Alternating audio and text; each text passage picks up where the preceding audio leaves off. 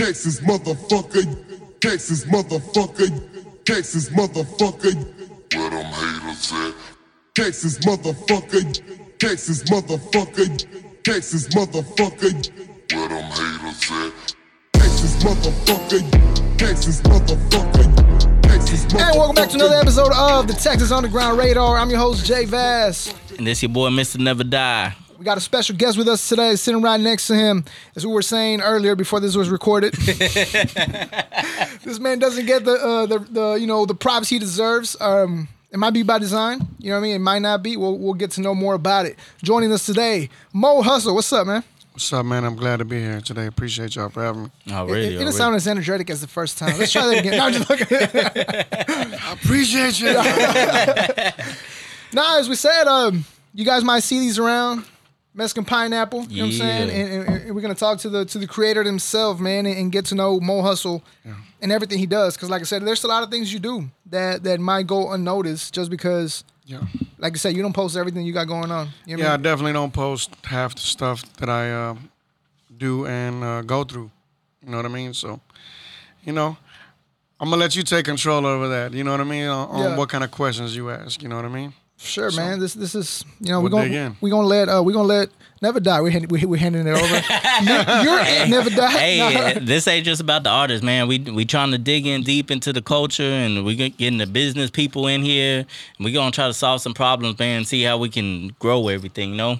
And what better than to have one of the main promoters and managers from the city here representing.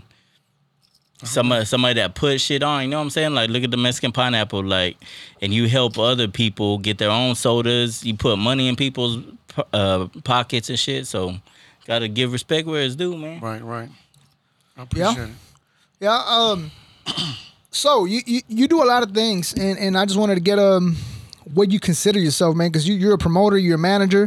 You put on a lot of big shows out here. Definitely. I mean, and you're bringing out artists that don't really come out here as much. They're not being put out here. So that's one of the things that you do. But I feel like when I talk to people that do multiple things, they either consider themselves a manager and don't like to be called promoters, or consider themselves promoters and don't want to be considered managers. What exactly would you say Mo Hustle is? Yeah, so, that's a very good way to explain it. But, so I don't give myself one title because there's just so many, you know what I mean? And more than what the people actually see. Yeah, motherfucking hustler. So that's where the name Mo Hustle comes in, because it's Mo Hustles than one, you know what I mean?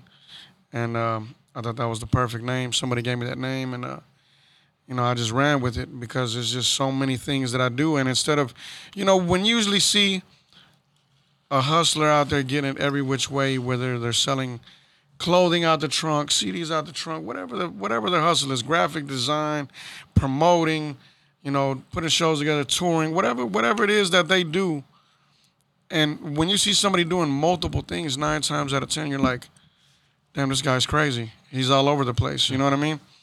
And so we kind of put it all together under Mo Hustle, because it's like they say, if it ain't Mo Hustle, it's a slow hustle. You know what I'm saying? Well, what are some of the highlights of your career, so that way the people can know? I mean, I know a lot of it, but why don't you tell the people, like, some of the biggest shows that you put on, some of the artists that you've managed? Well, like, I guess if we were to start somewhere like that, like, people don't know my background, really, you know what I mean? So they don't know, I came from the struggle, you know what I mean? Like, it was real hard for the young Mo Hustle, you know what I mean? Yeah. But, to out the trunk is where it started for me, Artists these days don't get to go through that, so they don't know nothing about that. They just got the digital platforms. They don't have to go out. Well, they do have to still go out there and do what they got to do. Yeah. But some of them ignore it. Yeah. Some of them say, well, that's old shit. This is digital, we don't have to do that. And I'm like, yeah, you're crazy. It's important being in people's faces, because man. You can be at home posting shit online and being on all the platforms, but if you're not getting in front of the crowd, if you're not taking yourself on the road, you're really not doing it. Yeah. You're not doing it. You're not touching these people. You're not shaking those hands. You're not taking those pictures with these people. You're not building that network properly the way it's supposed to be. Online can do you good things, but you're not gonna get that genuine relationship in. You know what I mean? Especially with the saturation. There's so much saturation in the game. So well, there's being so many present with rappers. people. There's so many rappers, but you know, some stand out more than others because they do more. Yeah. They put in that work. They invest in themselves. They don't come up with an excuse. You know what I mean? But yeah, so Mo Hustle, where he comes from is Acres Home, basically. But before that, I lived all over Houston. I was brought up in group homes, foster homes, since I was 4 years old. So, you know, I've been around the whole Houston. As a kid, I grew up in Magnolia, South Houston as well. So I just been all over, you know. All over. yeah, I've been all over. But where I think when I left the group homes and stuff, I ran away, ended up in the streets. And so I had to, you know, get a little bit of that street life in, you know what I mean? Mm-hmm. And that was mostly in Chicago and also when I here in Houston and Acres Home. So, you know, went through the struggle. I was the guy on the floor, sleeping on the couches. You know, didn't have shit to eat. You know, it was hard. It was very hard because you go from a group home or a foster home or a shelter, and everything is provided, and you run away like, man, there's something else out there for me. You know, thinking that there's something different on the other side, and you just jump out to it, and to have nothing. So you got to go through that, and so being in Acres Home, that's when I ran into some of the legends. You know, well, they weren't legends at that point, so let's make that clear. They were getting their start, you know, in the business, and it was a Swisher House, and Papa Smurf, and Lester Roy, and Art Shelley, and you know the Big Picks, and the Big Tigers, and the 50-50 Twins, and you know they're all legends now, you know. But was in the studio with them, and through one of my homies, rest in peace, Steven Sadler. You know, he was a young producer, and his uncles were the Swish House legends. You know what I mean? And they would come and record, and I didn't know shit about nothing, man. I had the weed. You know what I'm saying? I had the weed. So I'm not gonna. Well, their uncle, yeah, their uncle was one of my best friends. You know, he had a regular job or whatever. When he get off, he'd come over like, man, where the weed at? You know, and fucking I'd be like, man, there's a fruit bowl right there. Just roll the shit up. And we used to smoke. And one day, he would always come to my house, so I never knew what he had going at his house. One day I said, man, I'm gonna go smoke these guys out, whatever. I'm gonna smoke him out. I didn't know about the other guys. I pulled up and I said, man, where's Don at? And they say, Uncle Don's at work, because that was like his nephews. And, you know, and so I was like, all right, well, I guess I'll just come back after he gets off. And then something just made me ask, man. I say, do y'all smoke? And he says, oh, hell yeah. Yeah, we smoke. I said, oh, well, shit. I got some weed, man. Let's smoke. Fuck it. And so I walk in, and then that was my first action as far as the studio goes, you know. And everybody was in there recording, and it was the young producer, Steven Sadler. They called him Steven Side. And so he had all the legendary artists in there, you know. That was the young nephew. They had taught him how to record, and he fucking took off with the shit. And so I'm in there. I'm like, what the fuck is going on? I'm in there, you know. And this is my uncle, Swisher House, this, that, whatever, Lester Roy, Archie, all them guys. And what happened is crazy. This is how it happened. I smoked them out. I said, man, I'm going to go run to the store and grab some snacks or some shit, right?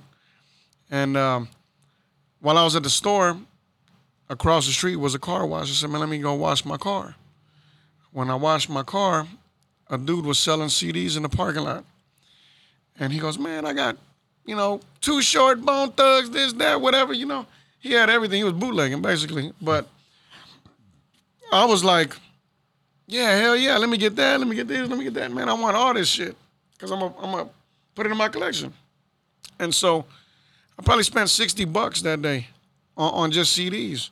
And I thought I thought that was great. I was like, man, it's $60, man. I got every fucking rapper shit right now. You know what I mean? I'm about to be jamming, you know? Yeah. And So I take the shit back to the studio. I said, man, look, man, I just bought all these damn CDs. And I was excited, and he kind of like shot me down. He says, man, you a dumbass, bro. You bought all of them damn CDs. You spent how much again? $60? I said, yeah. He goes, bro, I can go buy a 100-pack right now for fucking $20, and I can burn you every one of them CDs. And I'm like, damn. So then I felt like a dumbass, right? I didn't know the game. So I say, shit. And I start doing the math. I'm like, if you get 100 copies, you can do some shit like this. You know, but I was like, I don't want a bootleg, you know what I mean? So I don't want to do that. And he's like, well, look, I'm going to make you a mixtape. And I'm going to put these guys that are in the studio on there, and we'll chop up some new shit. You know, that's what the Swish House was doing back then. That's how DJ Screw did it, you know, and multiple other DJs at the time. So I was like, fuck it, you know, let's do it. So let's get started. And then I started, he put the shit together. He said, man, just give me $150. I'm going to put it together for you. And, you know, that's when it all started basically for me. And then I just had a silver fucking CD, and I'm like, so what do we do now? And he's like, well, you got to get some artwork. And I'm like, okay, how do we do that? And the fucking dude, he was like, yeah, we got a guy down here. His name was, at the time, PKT, Pimp Killer Thug. He's also an H-Town legend, man. I haven't seen him in a minute, but he used to rap, but he used to do graphics. Him and T. Piper. I don't know if y'all heard of T. Piper, but yeah, so $250 is, you know, a layout, you know, and I was like, damn. So, you know, me, I ain't really have much money, you know. Them graphics wasn't cheap back in the day. Yeah, it wasn't cheap, bro. It ain't no $50, $40 people want to be spending. And so I paid it, and I figured out I paid it. And then after that, I jumped out there and had them fully pressed.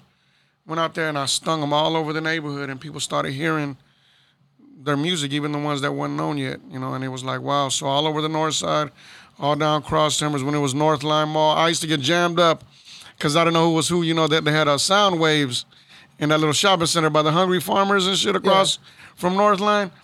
And I used to be out there jumping between cars selling CDs, and I used to get jammed up by the manager from Soundwaves. Yeah, let me see what you got. And I used to pitch him whatever, and he'd be like, man, you can't be selling this shit right here. My store's right there. That's why I'm here, you know? And I'm like, what the fuck? So, you know, I went through my shit, you know, and... Do you still have a copy of that first mixtape? Man, I don't, bro. Yeah. I don't. But I see... there's been so many mixtapes that people don't even know about. Yeah. But they're like in the hundreds, you know what I mean? Like crazy shit, you know what I mean? But I wish, you know? But I see some of them, but they're all scratched up. But I still see the covers, and I'm like, wow. You know what some I mean? legendary shit, man. But yeah, there's been hundreds of mixtapes. And so after that, what happens is I get in the full grind. I'm going hard. And that's just in Houston. And there was a label back in the day called Break Yourself Records. And the CEO was Iceman Q from the north side. He used to have actually, since you know about Hater Proof and all that, you was part of that. Big C's used to have a shop in that flea market, if I'm not mistaken. No, you know what? In the same, what is that? Is that Little York over there? But Little York in 59? Oh, the flea market. The old flea market? Yeah.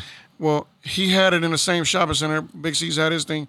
But there was the guy, Iceman Q. He had his shop in there. But he was a manager. And so I had never been around no record labels. I mean, of course, we was with the Swish House stuff that was forming at the time.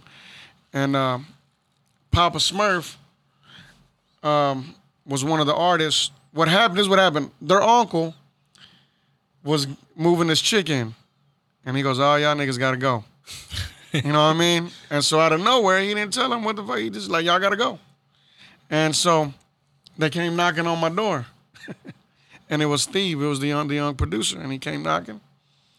And he said, Uncle Don kicked us out. He kicked everybody out. And I was like, what the fuck?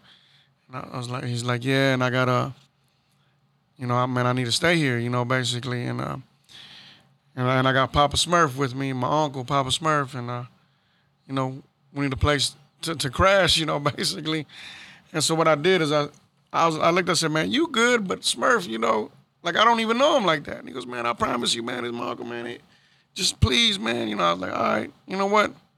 I thought about it. I said, fuck it. I moved my kids out the front room, and I moved them to my room basically because they were babies. And so I made the front room the studio room and let them stay there. And that's when it started with the music. And Papa Smurf, he was a young rapper out of the north side of H-Town, which he was incredible with the freestyle. And, you know, he would pop up at all of these, I don't know, everybody respected him. In Dallas, when we went to Dallas, he was rocking with DSR. He was the young one, you know, he was cold. And so, you know, when we went to Dallas, Fat Bastard, you know, he was the first one to, you know, jump in the studio with him. When we went to San Antonio, Live Ola and Mark G and Kylie and them guys embraced him out there. You know, all over Texas, he had that love. And so my first road trip, that they came and they pulled up, it was Iceman Q. He says, man, you know, you riding with us? I said, yeah. I've been up all night burning CDs and putting them together so I could go on this road trip. And then I got another lesson that day. He says, nah, man, you can't come on our trip with all that stuff. You got to come on our trip and sell what we got. And so I'm like, man, I had it wasn't even in a box, bro. It was a big-ass garbage bag. And so he looked at me like I was crazy. And I said, look, you allow me to take my CDs on this trip, and I'm going to sell yours and I'm going to sell mine. So don't worry about it. And he thought about it. He says, all right, we're going to try it out. Hit him with that package deal. and so what happened is I go on this road. We went all over Texas, you know, all over Texas on this trip. And so then I got introduced to the road. And what happened is I sold all of my shit, sold all of his shit. Like, he was very happy. He was like, man, I ain't never seen nobody grind like you. So he was like, anytime you want to come on the road trip with me, you more than welcome. Yeah. You feel me? And then so what happened, the second trip, he threw me on someone else's road trip, and that guy was an Agonylife. And so he goes, I'm going to put you on this road trip. And I think it was like a 2-week trip to Florida. That's what it was. So my second trip was all the way to Florida and with Agonylife. And he had some different rules because, you know, he's a real grinder. You know what I mean? He's really big time. So I learned a lot of entrepreneurship from Agonylife. But Iceman Q pressed up his CDs. You had the Gorilla Funk Clique, which was Archie Lee, Lester Roy, Papa Smurf, Ace Nate, and Kuda Bang, before Kuda Bang was signed with the Swish House. And that was what we were repping at the time. And we had Planet of the Apes, double disc mixtapes, and we had all kind of shit going on. But he packaged those up, and he says, you're the one in charge of my CDs on Agonylyfe's trip. And, you know, I want you to sell my stuff. But he was taxing the hell out of me on them CDs.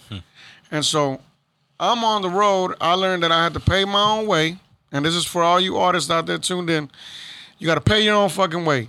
You can't expect nobody else to carry your fucking baggage. You know what I'm saying? And if anybody does, they're lying to you. Those are lies. So learn how to carry your own baggage. You got to pay for your own room, pay for your own gas. You got to drive. I don't give a damn if you ain't got no driver license. You still got to take your fucking turn. I had to do it. You know what I mean? Boot camp. You know, and pay your dues, man. Pay your dues. You know, I had to go through that boot camp. And so a couple of days into the trip, I'm like, Agonylife shit, he got hardcore motherfuckers on it. He got all the Swish House members, the Screwed Up Clique, Fifth Ward Boys. He had fucking A-Ball and MJG on there. He had, you know, some legends on there. And he was like, bro, I'm going to give you a good wholesale price for it, so move mine too. And I seen I was making more money with his shit. And I was just like, man, this dude's taxing me for this shit, and I still got to pay my way. So I kind of just stopped selling the other man's shit. Really, I was like, look, bro, like, you kind of overdoing it on me, you know what I mean? And so I helped Agonylife sell all of his shit, you know what I mean? And after that, we built a relationship. And he used to come to the trenches, man, and pick me up. And he wasn't accepting no excuses. Like, I'd be like, man, my clothes is dirty, bro. I can't go. Or, man, I got my kids at the house, man. I can't go. He ain't trying to hear that shit. So it's like, come on, bro. You gonna make excuses the whole way or you gonna jump? And I said, fuck it. And he goes, throw your fucking dirty clothes in the goddamn garbage bag, throw it in the trunk. When we get to the hotel, you can watch the motherfuckers. There was no excuses. Yeah. And so he really was the one who put me through that boot camp. Yeah. And we started going on them trips. And for 8 years, I traveled with Agonylife through the South. Damn. And so I learned a lot through him. He was a real entrepreneur. If y'all don't know, you can look him up, Agonylife. He was the first out of H-Town to really come up with documentaries on all the H-Town legends, Texas artists. You know, he had DSR on there. He had Charlie Boy. He had, you know, all of them. You know, King Kylie's, all of them, bro. The Screwed Up Click, Zero, all of them before a lot of people ever even seen visuals of these guys. Because you got to understand, we're talking back in the day. Yeah. You know, everything these days is I met now him visual. a couple of times up at the Hater Proof shop. Yeah, because he was connected. You know what? Actually, Big C's did a lot of his editing on his videos. Yeah. You know, and but we went through the South and we went through the trenches. We went knocking on doors. We went to the hood. We went to the apartments. You know, in Florida where motherfuckers had guns out. You know, we was going up to cars. People had their guns in the labs. You know, it was real. Yeah. But you know, it was the real struggle too. You're gonna get the money or you ain't. Yeah. You know what I'm saying? And so I learned a lot. He was the first to have his own adult film. You know, he's not in it, but he paid. he paid the big dogs. You know, Wesley Pipes and Janet Jack Me and all these huge porn stars. You know, shout out Slim Thug. He put them on. You know, on that kind of shit when they was out there in Cali. But you know, so we was out there selling XXX fucking films as well. The documentary, the films, the T-shirts, hoodies, beanies, fucking you name it, bro. The drinks, as a matter of fact. And I'm glad we're bringing them up because these drinks, Meskin Pineapple, it really comes from that history because people think right now exotic pop. Everybody, after exotic pop, they feel like they copied exotic pop. And I just want to let it be known, we've been with these bottles, right? These same bottles for over 20 years in the game. Across Texas, across the map, you know what I mean? Across the South, you know, if you know Agonylife, you know. We started with the grape soda, Slab Soldier Lemonade and Slab Soldier, he used to call it Slab Soldier Lean. It was grape soda. Yeah. But we got to hear it firsthand. People like, oh man, you can mix this with the lean and you can do this. We heard that shit years ago. You know Yeah, what I I mean? remember the flyers and everything. You know? Yeah. So that's the history on this Meskin Pineapple. And really, the idea came because me and, well, basically, I was thinking, man, I'm going to drop a soda, but I didn't know what to call it. And Filetto was there with me. He was in the other room. I was like, man, what should I call this damn soda? And he goes, man, call that motherfucker a Meskin Coke. And then what happened was the company that I have right now, they don't, the cola that they make, it's kind of watered down a little bit. So I didn't want to come out with a watered down soda for the first round. So I created Meskin Pineapple. You know what I'm saying? And that's where we get that Which from. is pretty damn good. Yeah. Yeah, that's really good. Yeah. And then, you know, I had the choice to keep it to myself and just do whatever beverages I wanted to make, but I opened up the gates. And I had a lot of backlash, to be honest, from people around me like, man, nah, don't let people do this and that, you know. But I'm like, nah, bro, because it only takes one person to take it further than you. Yeah. So if you open up the gates, it could go further, you know what I mean? And I was thinking, I had a bigger vision, you know what I mean? Of course, I don't let nobody touch the pineapple, you know what I mean? But So as far as the drinks go, yeah, what is it that these artists have to do to be able to, you know? all they got to do is contact me, man. I mean, we don't do the little, you know, I see people starting off small with other little companies, and that's great, you know, more power to them. But they're taxing. A lot of those people wanted you to buy them wholesale for $5, sell them for $10 and all this kind of stuff. But let's be real. It's a soda. Yeah. So you don't want to price gouge people, you know what I mean? Even though it's a novelty, and I respect everyone with the novelty, you know what I mean? But they get the idea from exotic pop, you know, and I love exotic pop. Don't get it twisted, you know. I think what they had was great, but what they did was at the beginning, before they had their own soda, it was that they were transporting exotic. They called it exotic because it was shit that you can't get. Yeah. And they were charging people depending on the brand of it. You know, shit from China, sodas from, you know, here and there, and $35, $40, $50, $20. You know, and that's cool because you know, it gave us something to taste that we didn't have around us, and that was like amazing. You know what I mean? And now they got their own sodas, but it's a little different. I want to make it to where it's still affordable for everyone to buy it, and if you want to buy a case, you buy a case like you buy someone else's shit. Yeah. You know, I don't want to tax. So and who do you think? And he gonna help you design it. And I'm going to help you. Yeah. So I'm gonna give it to those entrepreneurs out there. If you want to get your kid to have a lemonade, if you want to get, you know, you have an idea, or if you want to just promote your business. If you got a barbecue stand and you want, you know, your own root beer or your drink or your soda, your strawberry, whatever it is, whatever flavor it is, more power to you to promote your own company. Yeah. So I give it to you at a wholesale price where you can still give it to the consumer for a low price. How many does one have to buy to get started? Well, what I do, because, you know, we have to run all the machines and stuff. So I try to make the minimum 55 cases. You know what I mean? So we don't do the, oh, man, press me up a case and all that. Like, it's too much. Yeah. You know, like, if you're going to do it, do it. And most people are scared. They're like, oh, man, 55 cases, it ain't gonna. I have a guy in New Mexico that he didn't want to get 20 at the beginning, but now he's moving 100 cases at a time, and I got to ship him a truck.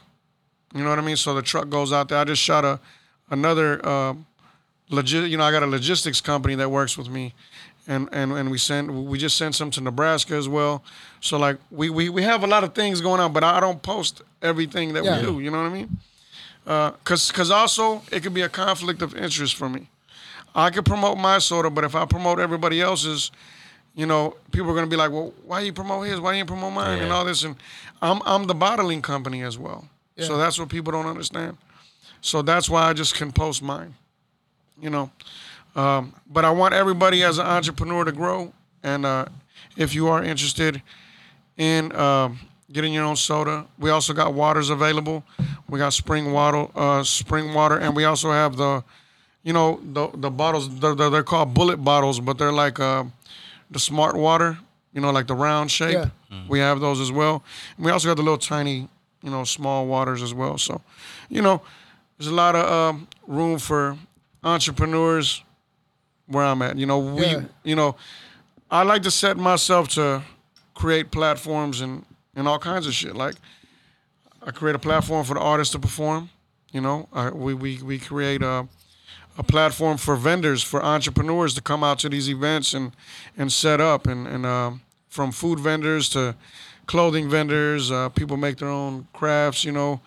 So, you know, it's all about creating a platform. You put money in everybody's pockets and everybody happy and everybody going to keep working with you, you know what I'm saying? I want to point out two things you mentioned. First, you mentioned, you know, how the internet has made artists not appreciate the hustle as much. I guess, not in those words, but this is me, what I got. And then right now you just mentioned how you put events together, and I want to take those two things and ask you something. You do put a lot of these big events together, and like I said, you bring artists that are not out here alive, so it makes it even that big of a deal. And then I see that you have opening acts of up and coming rappers, and this is something me and Never Die discussed on last week's episode. How do you feel about artists having to pay? Let me give you my take so you get an idea of what I'm trying to say. So I feel like a lot of these artists have gotten to where they feel entitled to that spot to perform. And just because they get a certain amount of likes or views on YouTube. But we all know that social media and real life is two completely different things.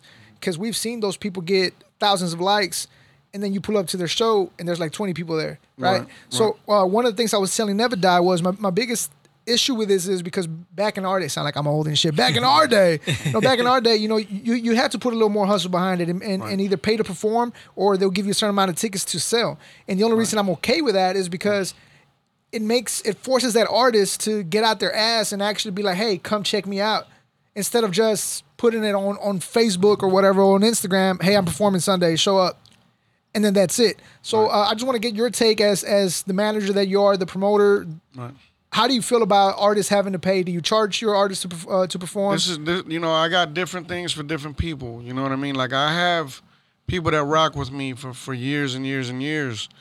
And at one point, they were paying me. And I just felt like, you know what, you've been rocking me for this long. I'm going to put you on. You know what I'm saying? And so, you know, there's people for the first time, like, for example, my boy Trendsetter, the one that wears the cowboy hat. Yeah. He paid me. He the first round. I probably charged like $250, $300 or whatever. He came and he rocked that fucking show, man. And I was like, man, I feel you. You know what I mean? And after that, I think I announced it on stage. I said, man, you know what? You ain't got to pay no more, bro. Just come rock this shit. You know what I'm saying? Yeah, that boy go hard. So it just depends, man. And you know, he might only had 4 people in the crowd with him. But, you know, it's good to bring your following. But the one thing I respected about him, I'm going to tell you, I respected everything about that man. First of all, he recognized an opportunity. He hit me. Hey, I'm interested in doing that show. I gave him the price. Hey, man, don't worry about it. I got it. Come pick up the money. You know, no problem. I have no problem with him. He promoted the show like if it was his own show. And then he was talented. You know, so it just depends. But it all goes to this. If you see an opportunity and you don't go for it, that's your own fault. You know what I mean? You don't, when you go to someone else's show, you don't know who you're going to meet. You don't know who you're going to be in front of. You don't even know if you paid me the $250 or $100 or whatever it is that the agreement was. You don't know what I'm going to do for you. You don't know if I'm going to feel where you're coming from or, you know, but it's all about how you handle it. And you could come out and you could make money with merchandise. You could come out. Bro, I've done so many shows lately. I don't see not one, and I've had a bunch of artists. I don't even see one person coming out with their product. Like, hey, support my product. Like, where the fucking merch at? You know, I'm not going to sit there and, like, be like your fucking parent and get on your ass constantly. Shit, yeah. I'm not. Yeah. But I know for a fact, and people say CDs ain't relevant these days, everything's digital, blah, blah, blah. That's bullshit. That's what they want us to know because they don't want us fucking using their samples. They don't want us using their instrumentals no more like mixtapes because that shit blew up. But the real is if you're an artist and you have a CD and you come to me, I'm going to buy that motherfucker if you ask me. Yeah. Because I've been there. So I'm going to feel that. You know what I mean? I'm not going to be like, nah, man, fuck that shit. I'm not going to do that. I'm going to be like, man, that boy on his grind. You know what I mean? What's up? And I get people that give me CDs all day, too. Don't get it twisted. But for those that do say, hey, man, look, man, I want to sell my CD for $5, $10, whatever. And I got it on me. I'm like, you know what, man, I'm going to support your hustle because you're doing your thing. And I tell my youngsters that. I say, sometimes it's not about the music. Yeah. It's about the hustle. It's about you got up out of your fucking house. You're not out there gang banging. You're not out there dope dealing. You're not out there fucking up. But you out there. And adults is going to support because they feel it. You know what I mean? So it's not just about music. I was telling them the other day, you know, I went to this Walmart and there was this dude who's like, hey, bro, buy my CD. And I was like, honestly, I told him, I said, honestly, bro, I'm not going to listen to it because my car has it don't have USB. It don't have a CD player. Right. But everything you just said, I was like, but I respect you being out here putting this shit in my face. Like, yeah, I'll buy it from you. Yeah. And, you know, it's in my car. I can't play it. Yeah. But just. Yeah, like, sometimes, I'll say, I'll keep it as a flyer or whatever. But here, I'm going to pay you. Or I'll tell them, man, keep the CD, sell it to someone else. I'll support your hustle. Here you go. You know what I mean? Yeah. And that's it. Yeah. You got to support entrepreneurs, especially if you're an entrepreneur and you want somebody to support you. You know what I'm saying? Yeah. Pack flipper up, big money go get up. No job off the block, I'm a boss nigga. Why you on the block? I'm a motherfucking block nigga. OG in my hood, still a motherfucking young nigga. I'm a OG, young nigga. Chopper hold 100, I ain't worried about no fuck niggas. I don't fuck with niggas that be yelling gang gang. We poppin' nine, but that smoke, we not the same thing. We supplying all the trenches, drugs, couple milli on the block. Yeah, we know the feeling, cuz. Whoa, in the hood, in the Lambo. Only nigga in the form posted at the bando. Yeah, we them niggas in the city. In the city. Plug best friend hit me with a 50. With a 50. And we get it gone the same day. Same day. 100 P's did that shit in 2 days. 2 days. COD nigga better come correct. Come correct. Want them gone, we don't put it on the text. Want smoke, we don't put it on the net. Nigga.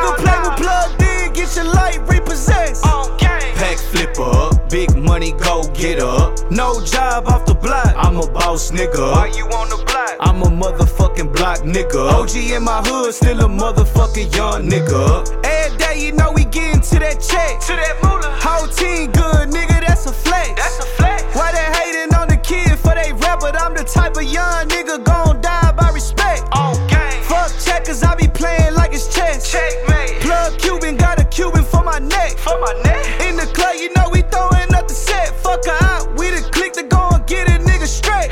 One cost money, we ain't tripping about the price. In the trap every day, serving niggas through the night. All night. Dope boy, that shit up in my DNA. We be moving like the mob, like Future say, light gray. Light gray. We the niggas looking like we signed a deal. Got killers on me favors, all they know is gold drill. Tell your big homie, tell Lil homie, chill. Niggas speaking on my brothers, that's the shit that get you killed. Pack flipper up, big money, go get her. No job off the block, I'm a boss nigga. Why you on the block? I'm a motherfucking block nigga. OG in my hood, still a motherfucking young nigga. So from the manager perspective, what if somebody told you that one of your artists pay for a show? Say that one more time. From the manager perspective, because you also manage artists, what if somebody told you that they wanted you to pay for a show to get on? For my artist? Yeah. Well, okay. If they ask me, they should already know who I am and what I do. You know, what I contribute to the hip hop. And the caliber of artists that you manage. All of that. All of that. You got me fucked up. So first come with respect. You know what I mean? Yeah. First come with the respect. But I do get people that reach out to my artists, which they probably don't know that I'm tied into them. Mm-hmm. You know, because like I said again, everything is not on social media. I don't post everything. But I've had people hit the artist up and say, hey, pay to perform this or that. And they come to me, and these guys are like my nephews down there. So they come in the room, hey, such and such said, man, pay for this. And I said, man, don't pay for this shit. Because you got me. You know, because I'm the one who's going to do that for you. You know what I mean? That's what I do for the guys that are under what I do, just like you do for your artists. You know what I'm saying? Now, if I see an opportunity that I think is worth it, I'm going to do it. Yeah. I'm going to do it. Like, if they say, oh, well, you know, I got this shit going on right here. Somebody hit me up, and I'm open up for Slim Thug right now, and it's just you know, I say, okay, well, how much is it? Now we negotiating a little bit. We got to find out what it is. And as long as they're not, like, trying to kill the youngsters, man, because they young, you know what I mean? As long as they ain't, you know, because these guys got to ask their parents and shit for money. They got to go do crazy shit. And there's no excuses. I get on their ass, too. I say, ain't no excuses. If your parents ain't going to give it to you, get up and go sell some product. Go get it. Go fucking make it happen if that's where you need to be. You know, if Trade the Truth says I'm having a trade day or something, I feel like that's a badass opportunity. Yeah. Go get that money together. Go fucking do it. You know what I mean? So, yeah, we going to pay, too. Yeah. Well, they going to pay. You know what I'm saying? They going to have to step up, and they going to have to do what they have to do to go do it. But if it's something that I know that it's not worth it, then of course, it's like I say. If you feel that it's worth it, and let me explain this. I'm going to explain something. Some of the artists I work with, I ain't trying to say no names, but they might not be heard right now on the radio. Some of them are. That people say, oh, well, people ain't heard of them in years. People ain't seen them on the road in years. People ain't this and that. Bro, listen. My advice is to network with anybody and everybody you can. Some of these artists are fucking 3 times platinum artists. You know what I mean? Like, why wouldn't you want to make a relationship with that person? Yeah. Are you fucking stupid? You know what I'm saying? Yeah. Thanks. Some of these people lift up the local artists that really haven't even became platinum, let alone 3 times platinum. Yeah. And you lift them motherfuckers up like they gods. You know what I'm saying? So why would you miss working with a 3 times platinum artist? Yeah, facts. Slap yourself. Yeah. That's all I got to say. Yeah. You know? Yeah. So when I get with these guys and I bring them to the city or I bring them on tour and I'm in your city, the best thing to do is, what are you going to, fucking 200, let me ask you guys a question. All right, as an artist, all right, you have no insight of the game. You've never been on the road before. you have to go on the road, right? Without any promoter, how much money do you think it's going to take for you to figure out who is who in that city? How much money? How much money is it going to cost you on gas? How much money is it going to cost you in the room? Gas alone How much is gonna money? be a motherfucker. And you're not just gonna show up one night and know everything. You gotta multiple times go there and bro, you're not finna be in the club standing around like this, looking around, talking about who's who. Yeah. And then that still ain't gonna do nothing. Motherfuckers go and show out in the club. They go throw money. They go fucking buy a bottle. They go act a damn fool. They go do a lot. There's a lot of money involved. And for people, it takes a lot of money for you to go and find out who's who. So why the fuck you can't pay $250 or $150 or $300? I've seen people charge up to $500. I don't do that, but at the end of the day, $250, bro, is nothing for you to go and get in the network, go get on the fucking show, meet the fucking artist, try to collaborate with them, save some fucking money. 2 months in advance from the promotion, save your fucking money, get a verse from the dude. You know what I'm saying? Yeah. What the fuck are you gonna do for your business? If music is your business, treat it like a fucking business, bro. Yeah. You know what I'm saying? And then now, you paid for an opportunity, but at the end of the day, you got to network with these guys. You got to take pictures with them. You got to take videos. You get to call them later on and say, hey, man, let's work. You get to go to their city and work with them, and you never know where that shit's going to lead if you do things correctly. If you just go and jump on stage, cool. You get to be seen that night. You film it. Somebody got you, whatever. You can use that forever. But if don't waste the opportunity, man. You put that money down, get as much as you can out of it. Have a strategy, bro. Yeah, facts. Have a strategy, bro. 10 years from now, you're gonna be saying, man, I opened up for fucking Bazaar from D12. You know what I mean? Man, I opened up for Bubba Sparks. Man, I opened up for Dope House. Man, I opened up for the Swish House. Man, I opened up for, Twister or some shit. You know what I mean? Like, take advantage of the opportunity if it comes forward. Because I'm gonna tell you right now, you might have paid $150, you might have paid $200, $300, whatever it is. But me as the promoter, I had to pay $6,000. Yeah. So would you rather pay the $250, $300, or would you rather pay fucking $6,000? And let me tell y'all something. Sometimes it ain't all what it seems. I could pay fucking $6,000 out of my pocket, and they say 90% of the events that you throw as an event coordinator, you never see that money back. Damn. You lose. Damn. You lose. Yeah. You lose. But why do we do it? We do it for the love of what we do. Yeah. You know what I'm saying? Yeah. And so we lose most of the time. People say, oh, man, he's doing this, he's doing that. Yeah, there's a lot of variables. They don't know. And I lose. And it might be all the money I had. But what do? Work my ass off again and do it again. Yeah. I've been doing this shit for 20 years, bro. Yeah. You know what I mean? Let me ask you this, Mo. As we get older, because that's what happens every fucking day, we get older. Yeah. As we get older, man, people get to rewrite history, especially with technology nowadays. I mean, I'm sure you were aware of that little white girl that was on TikTok talking about the creator of Screwed and Chopped, but they called it slow and reverb, whatever the fuck she was calling it. So that's just an example of how people decide to rewrite history their own way. Right. I say all that to say something that's not even relevant. I don't know what the fuck I said that for.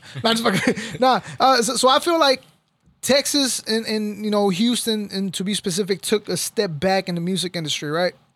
And I feel, especially as me being Mexican, I feel like ever since SPM, we haven't had that artists that people, and I get it, the artists are out there, but people are just not following it like for whatever reason, like they're supposed to. So, in your opinion, as manager, entrepreneur, everything that you are, what are we lagging? What can we do to grow the culture? I can tell you right now.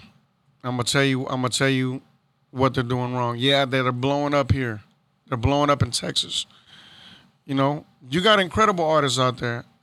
I don't believe that SPM is the only Mexican artist that has done it. I've been all over. See, this is the thing. See, now I'm about to get into some shit, guys. And this is what we want, because when you posted this on Facebook, I told Mr. Neverdies, like, this is why we need Mo on here, because you know what you're talking about, and you're right. As much as I love SPM's music, there's been a lot of other artists. So I'm gonna let you talk on that. I fuck with SPM, man. I fuck with the shit. You know, I've been a fan since I was a kid, and that's great. You know, I've worked with all the Dope House. You know, those are all my brothers and sisters. You know, went around the country with them. There's a lot of fan base. It's huge. There's a lot of love out there. A lot of Dope House soldiers. And I got a lot of love for them too. The thing is, bro. Okay. Some people ain't ever left their spot again. We go back to that. Some people live in a neighborhood and ain't never left that motherfucker. Yeah. So they don't know what's going on in the country. You know what I'm saying? They don't know what's going on in the world. But a person like me, I done been all over the country like multiple times, like thousands of times. It's ridiculous throughout my years. And I know different markets. People don't know that there's different markets. Like with Agonylife, I rode through the South for 7-8 years, and that's the black market. That's what I call it, because some of our black artists here in Texas, they never go anywhere other than the South. You know, we used to do Louisiana, Alabama, Mississippi, Florida, Nebraska, you know, shit like that, Atlanta, you know, but they never go to Oklahoma, Colorado, New Mexico, Arizona, Cali. They don't go up there. They don't buy. They just do the South, and so the Mexicans do that stuff up here. You know what I mean? But the Mexicans, they don't go to the South. When was the last time you seen a rapper go to motherfucking Louisiana? When was the last time you seen them go to like Alabama, Mississippi, Florida, shit like that? They don't. Not with the music. So I've experienced the different markets, and so I said that to say this. In Cali, you got a bunch of Latin rappers, Mexican rappers, okay? And they're very, very successful. You know what I mean? They're very successful. Like they, not just because, see, this is the thing, is we got to hold our culture, H-Town, you know, or Texas, period, as a whole. L.A. is like a brand. You know what I mean? Besides the music, it's a brand. So when an artist comes out of L.A., people in China like, oh, he's from L.A. You know, they want to be cholos and shit. Same as Texas. China. So it's the same thing as far as Texas. But Texas, we support the black artists. And as far as the Mexican upcoming artists, they really don't. You know what I'm saying? But they only, and if they do, it's only within Texas. And so what I feel like a Peso, for example, right now, he's going hard right now, right?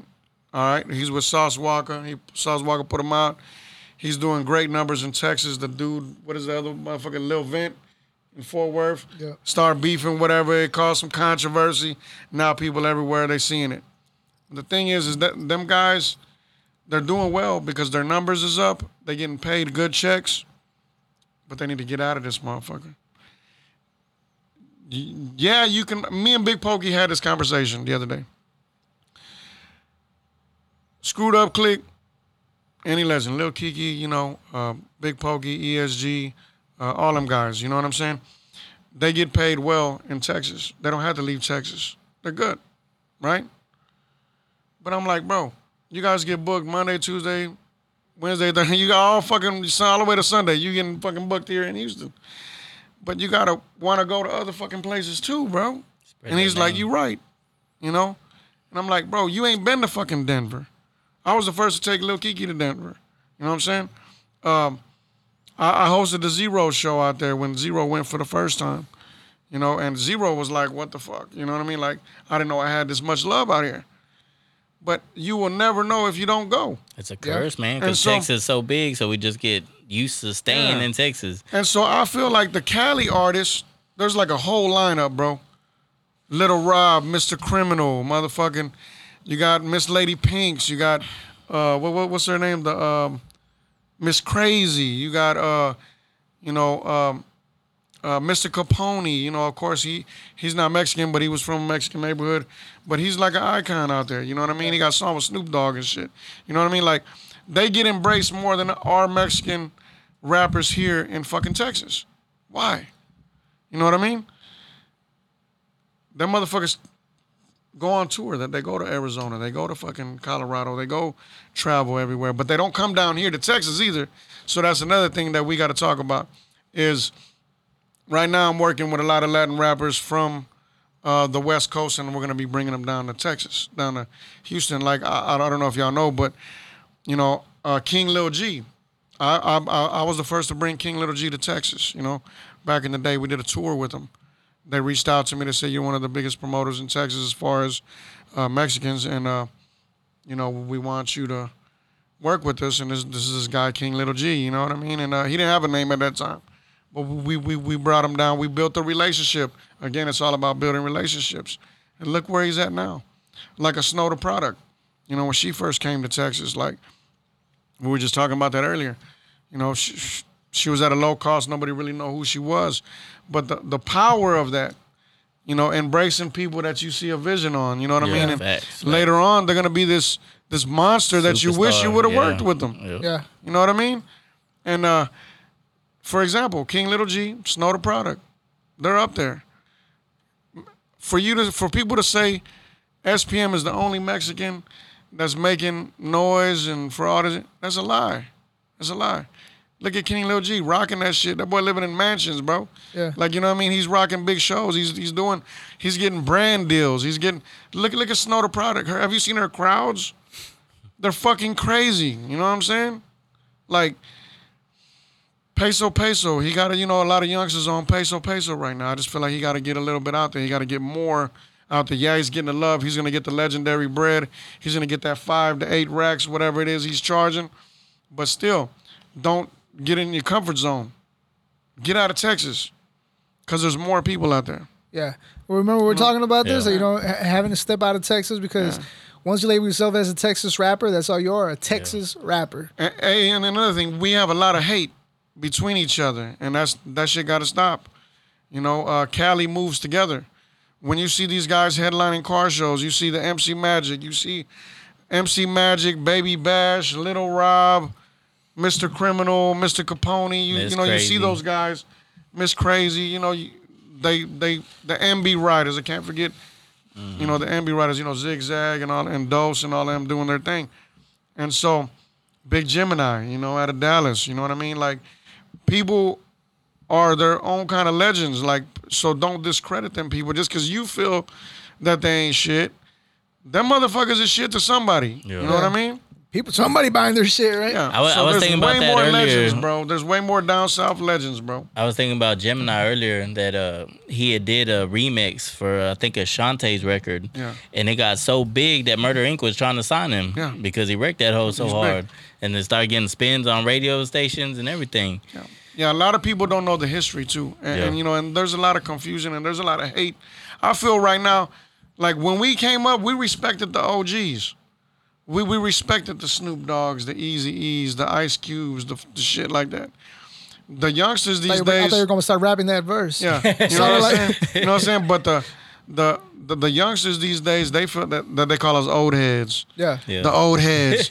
Y'all don't know what y'all talking about. You know, they don't give no motherfucking credit. You know, but how the fuck y'all expect to go through what the fuck we been through?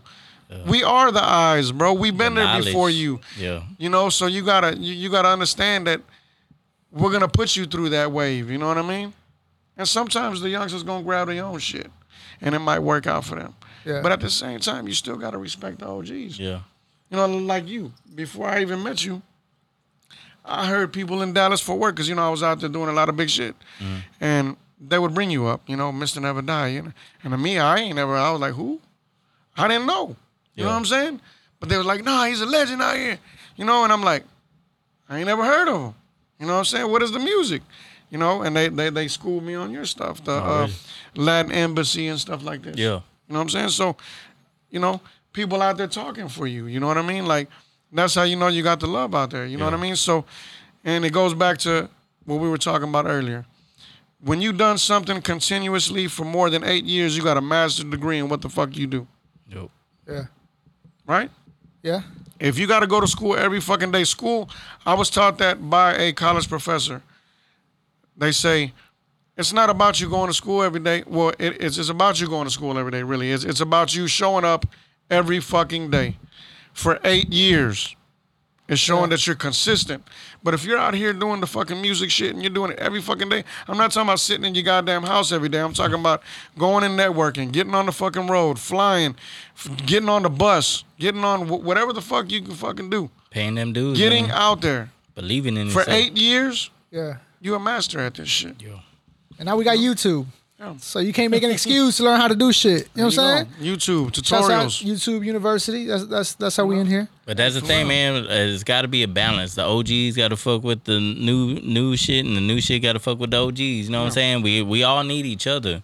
The OGs got the knowledge, and the youngins, they got the new way with them. You know what I'm saying? They got the new style, the new technology. They up on that shit. So we all just got to connect and make it work together. We had this conversation at Crimp's crib, and I was telling y'all whenever how a lot of the OGs don't want to put the new school, and they don't want to put them on for whatever reason.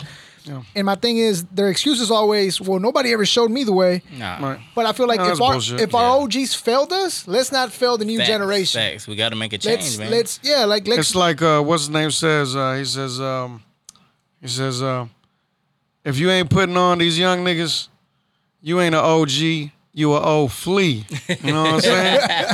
Yeah, I like that shit. I was like, okay.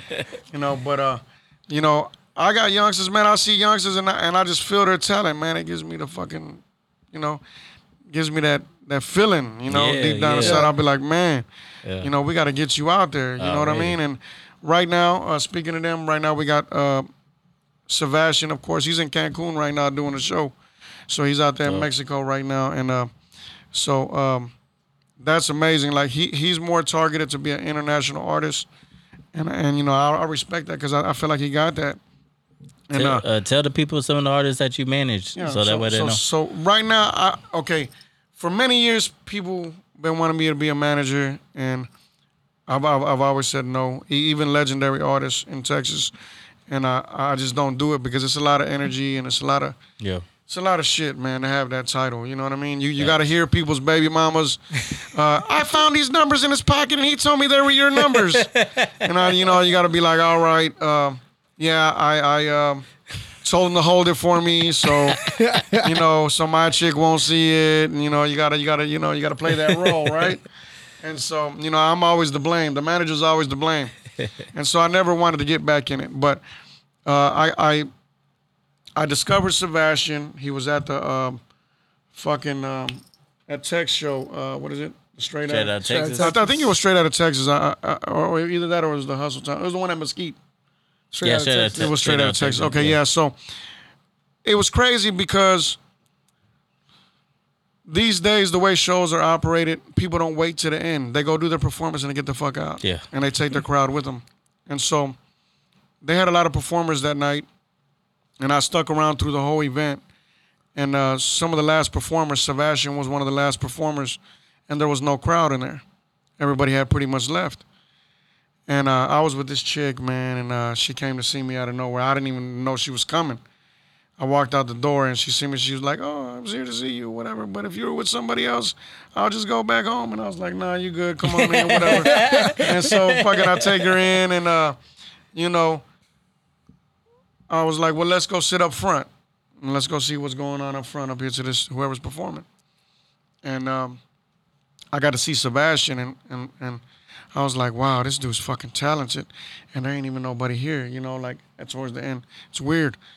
And so I told him, man, I'm going to let you open up for Bubba Sparks, man. Hit me up during the week. And he hit me during the week. And everything that I visualized when I was sitting in that seat, for him, he already had done. Like, he already had, he sent me these videos, man. And I was like, what the fuck? This is on a different level. There's some dope ass shit. Like he has, right now you guys can tune in. You can go to YouTube.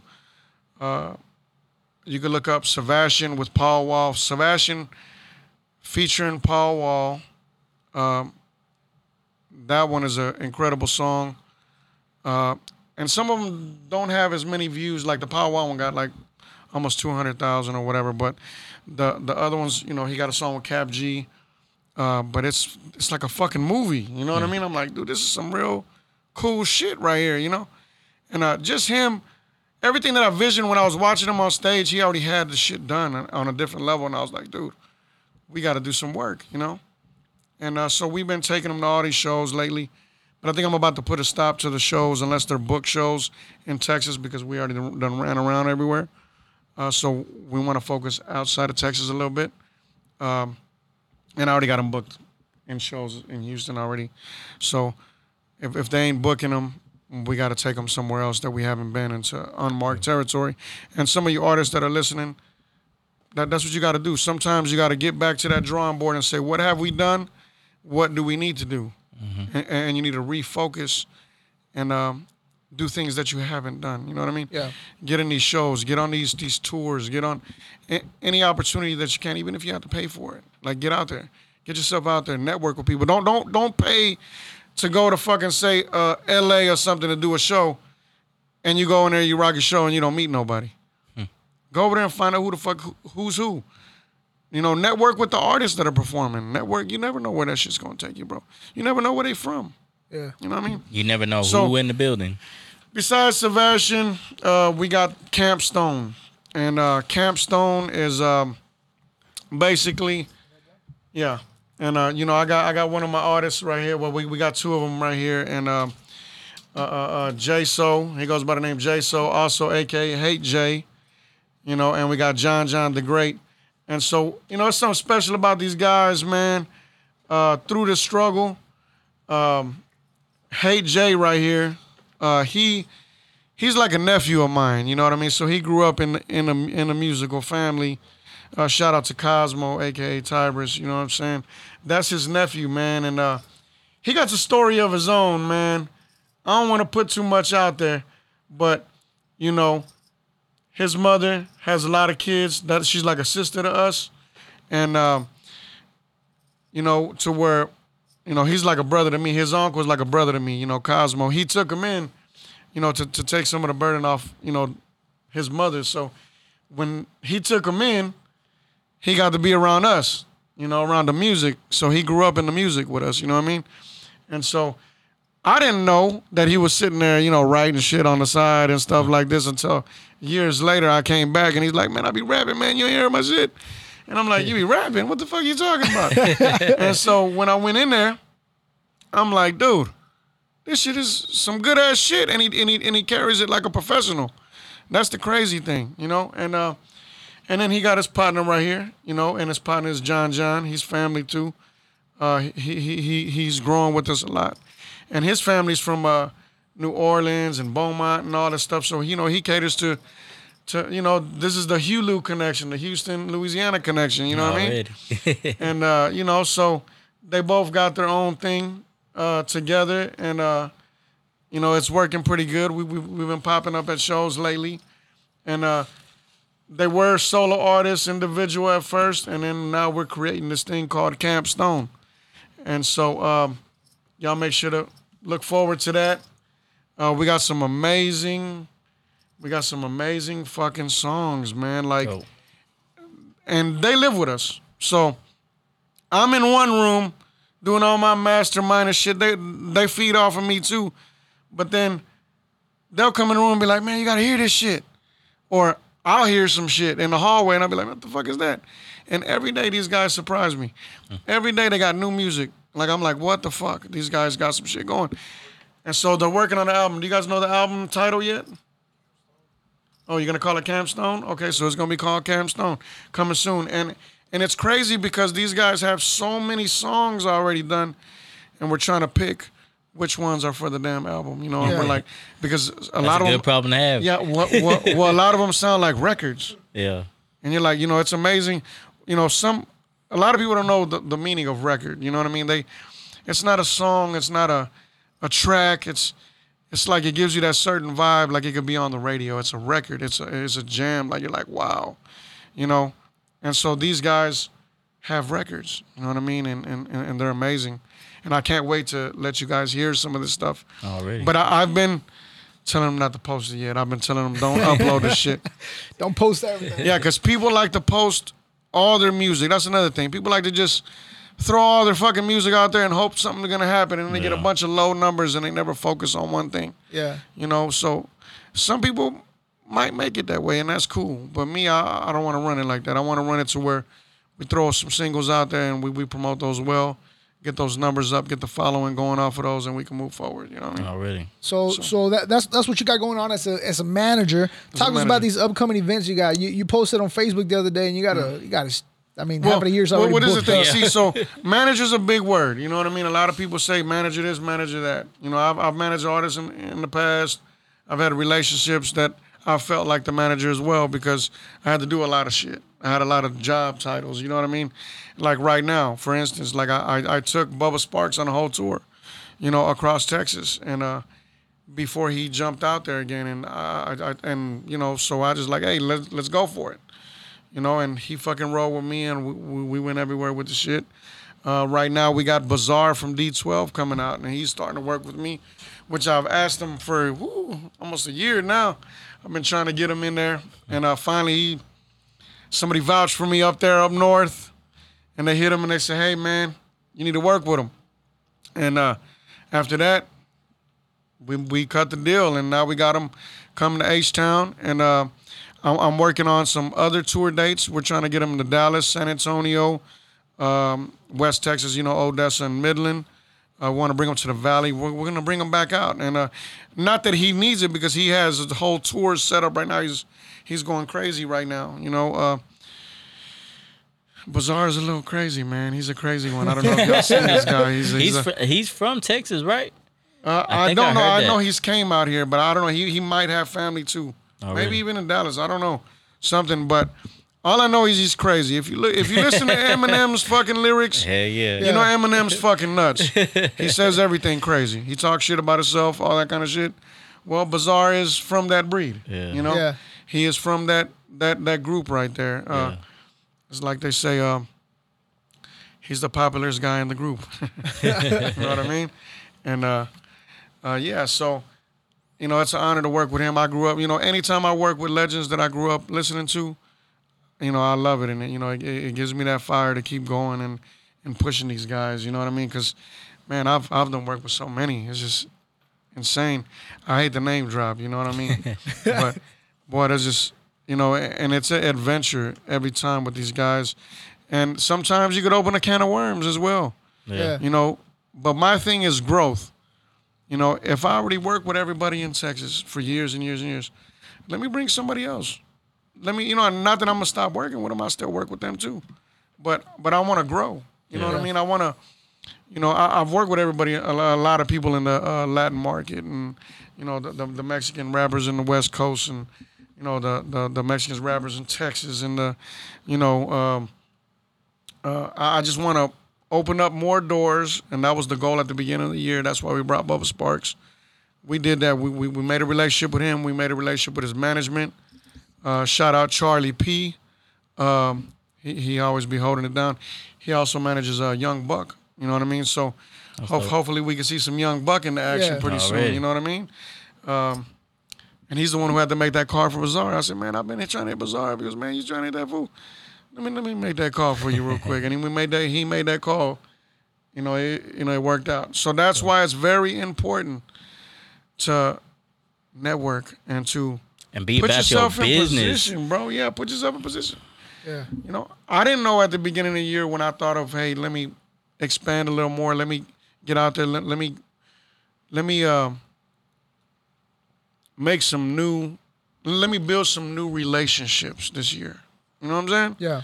I didn't know it was gonna take me as far as it took me so far. You know what I mean? Like, and it's still growing. You know, who knows? Okay, if I'm building a relationship with Bizarre from D12, how the fuck you don't know that you're gonna grow from? He might go back to fucking Detroit and tell all them other legends out there, hey man, you need to fuck with Mo Hustle, or you need to, you know what I mean? You don't know what's gonna happen, bro. Yeah. Every conversation is important. So if I'm building relationships from bringing these guys out here, as an artist, as a opening act, or even if you pay $250 for a slot or whatever it is, how do you know you ain't gonna build that same fucking relationship? Because it happens. Yeah.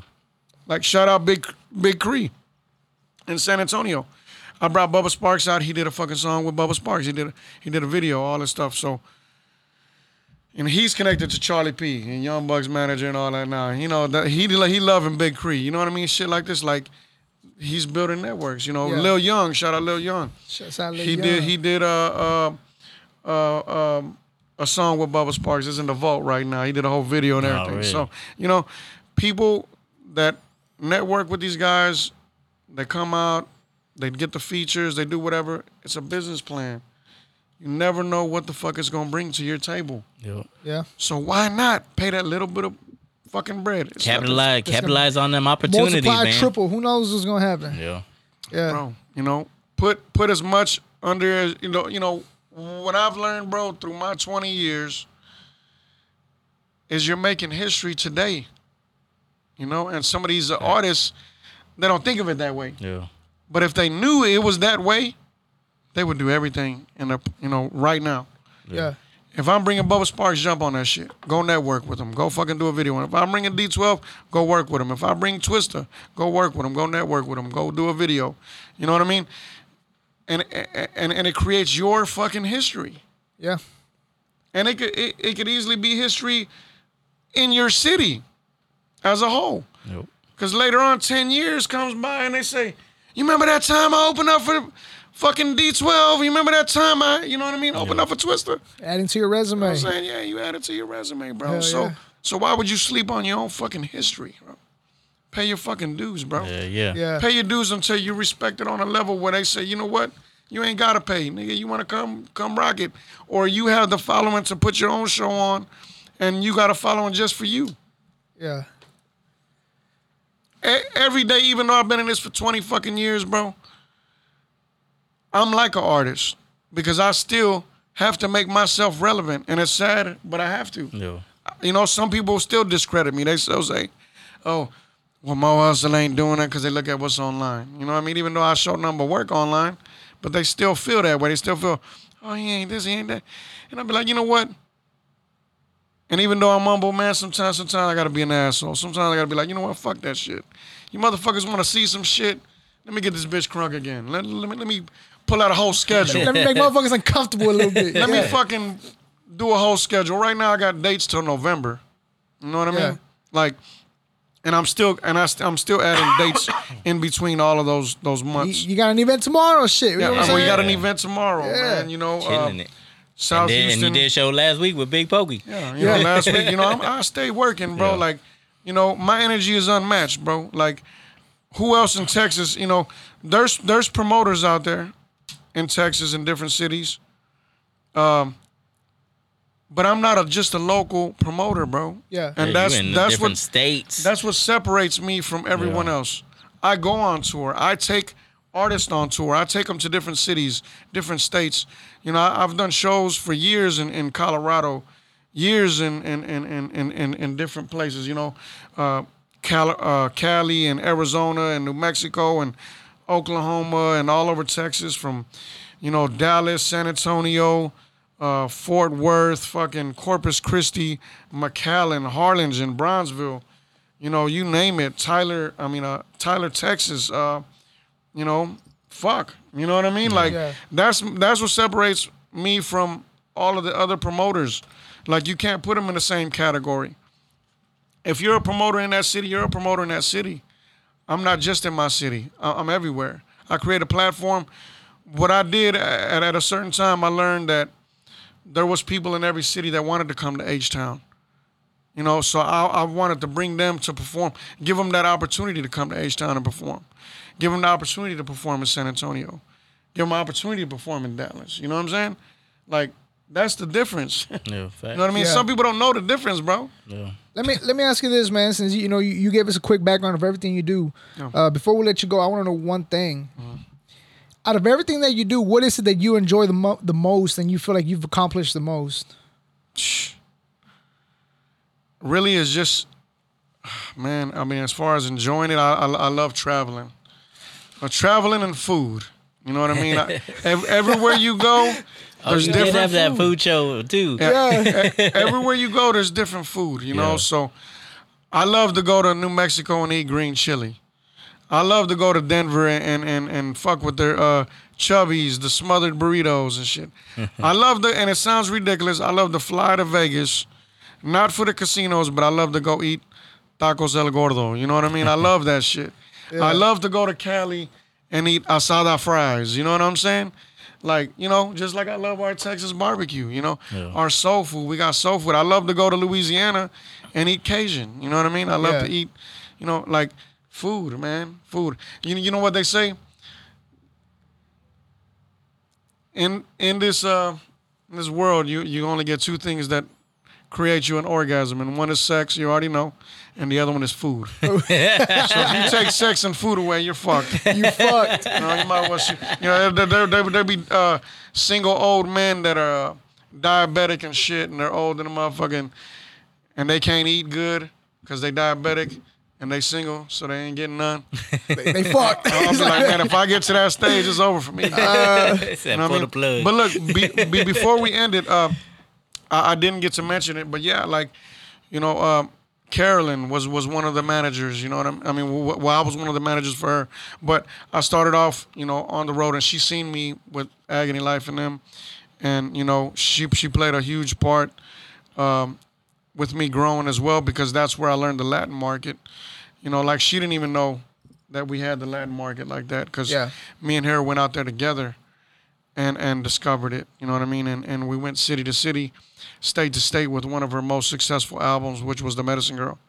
You know, and I used to have to push the Castellana one. That was the one that was before me, but I sold out the rest of those, and then we moved on the Medicine Girl album, which we pushed a lot of units out the trunk. We put her in the stores. You know, I was the one who went in the stores and put them in. Some of them, she handled a few stores, but I handled a lot of them. And not just that, I wasn't just a manager, but I was a street team as well. Because I was telling her, man, you're an artist, you know, like, let me go do this shit. You know, and I would jump car to car. If we were at a fucking gas station, if we were at a car wash, if we were at a car show, whatever it was, through her struggling times, it was me right there with her. Yeah. You know? So, man, as we said, man, there were many hats, man, and it was dope to get, you know, the story of how everything got started from Mo Hustle, man. And like I said, you know, we know everything that you do, everything that you got going on, but we just wanted to share with people that might not know, because like you said, if you know, you know. If you don't. Yeah. And a shout out to the rest of the Dope House family, because I work with all of them. You know, I brought them to different cities, and, you know, from the Lucky Lucianos to the Juan Gottis to the Rashid, the OG, the Dope House OG, Rashid. That's my boy. Right now, I've been doing a lot of work with Rashid, and that's one of the most humble artists to work with. So, definitely. You know, if you want to tap into that Dope House market, go fuck with Rashid. For real. That's the OG. And just in case, too, I played a part in that. You know, some people don't know, but I'm the one who brought Just in Case to the Dope House. Like, before he even met anybody in the Dope House. Yeah. There was an opportunity that came about. And I was talking to Sylvia Coy one day at Sugar Hill. And she's like, man, I ran through a bunch of artists today, and they all suck and this and that. And I said, well, I'm going to give you somebody, you know. He's very consistent every time, you know. And he was one of the guys that paid to be on some of the shows. Yeah. On my shows for years. He used to come out with Big Cree and all that. When I did a show in Colorado, everywhere, and he would travel. But he wouldn't mind paying, and he would come out. And he would show up, and he was consistent. And he was talented. And I believed in his talents. And so when that opportunity, he used to tell me, man, Mo Hustle, man, I know you could take me there. I know you could take me there. And he believed in me as well. And so when that opportunity came, and she told me that, I said, well, I'm going to bring somebody for you. And I showed her. And that night I went home, and I called him. I said, man, I got you a record deal at the Dope House Records. And he was like, what? He couldn't believe the shit. And I said, yeah, I'm telling you. And I gave him the, you know, Sylvia called him that night. And by that weekend, he was at the Dope House. You know, so we got him a Dope House deal. So, yeah, that was Mo Hustle. He's still Dope House, or he just out there independently? Well, he's out there with Dope House right now. He's out there with Carly Coy touring everywhere. Around with Carly. I'm not sure as far as if he signed the Dope House, but he's moving like the Dope House. I know Carlos vouches for him, and he's out there putting in the work. So, alrighty, shouts out Just in Case. Shout out Just in Case and Carly Coy. Much respect, bro. Thank you for everything you done for the culture, bro. Yeah, for real. We appreciate you, man. Appreciate your time. And once again, if you don't know, now you know. This man wears many hats. Yeah. And he does a lot for the culture, you know, not just for the Hispanic culture, but for just the culture in general. Yeah. And again, we appreciate you, bro, coming in here and sharing. I appreciate y'all for recognizing that, because a lot of people don't. You know what I mean? So it's rough when you behind the scenes, man. A lot of people don't see it, but we gotta bring it to the light for real. Those that been in the business for years, they know. Yeah, facts. And those that ignore it, fuck you. You know what I'm saying? All right, shit. Once again, you watching Texas Underground Radar. Mo Hustle, we appreciate you, man. Yeah. I really appreciate it. Texas motherfucker. Texas motherfucker. Texas motherfucker.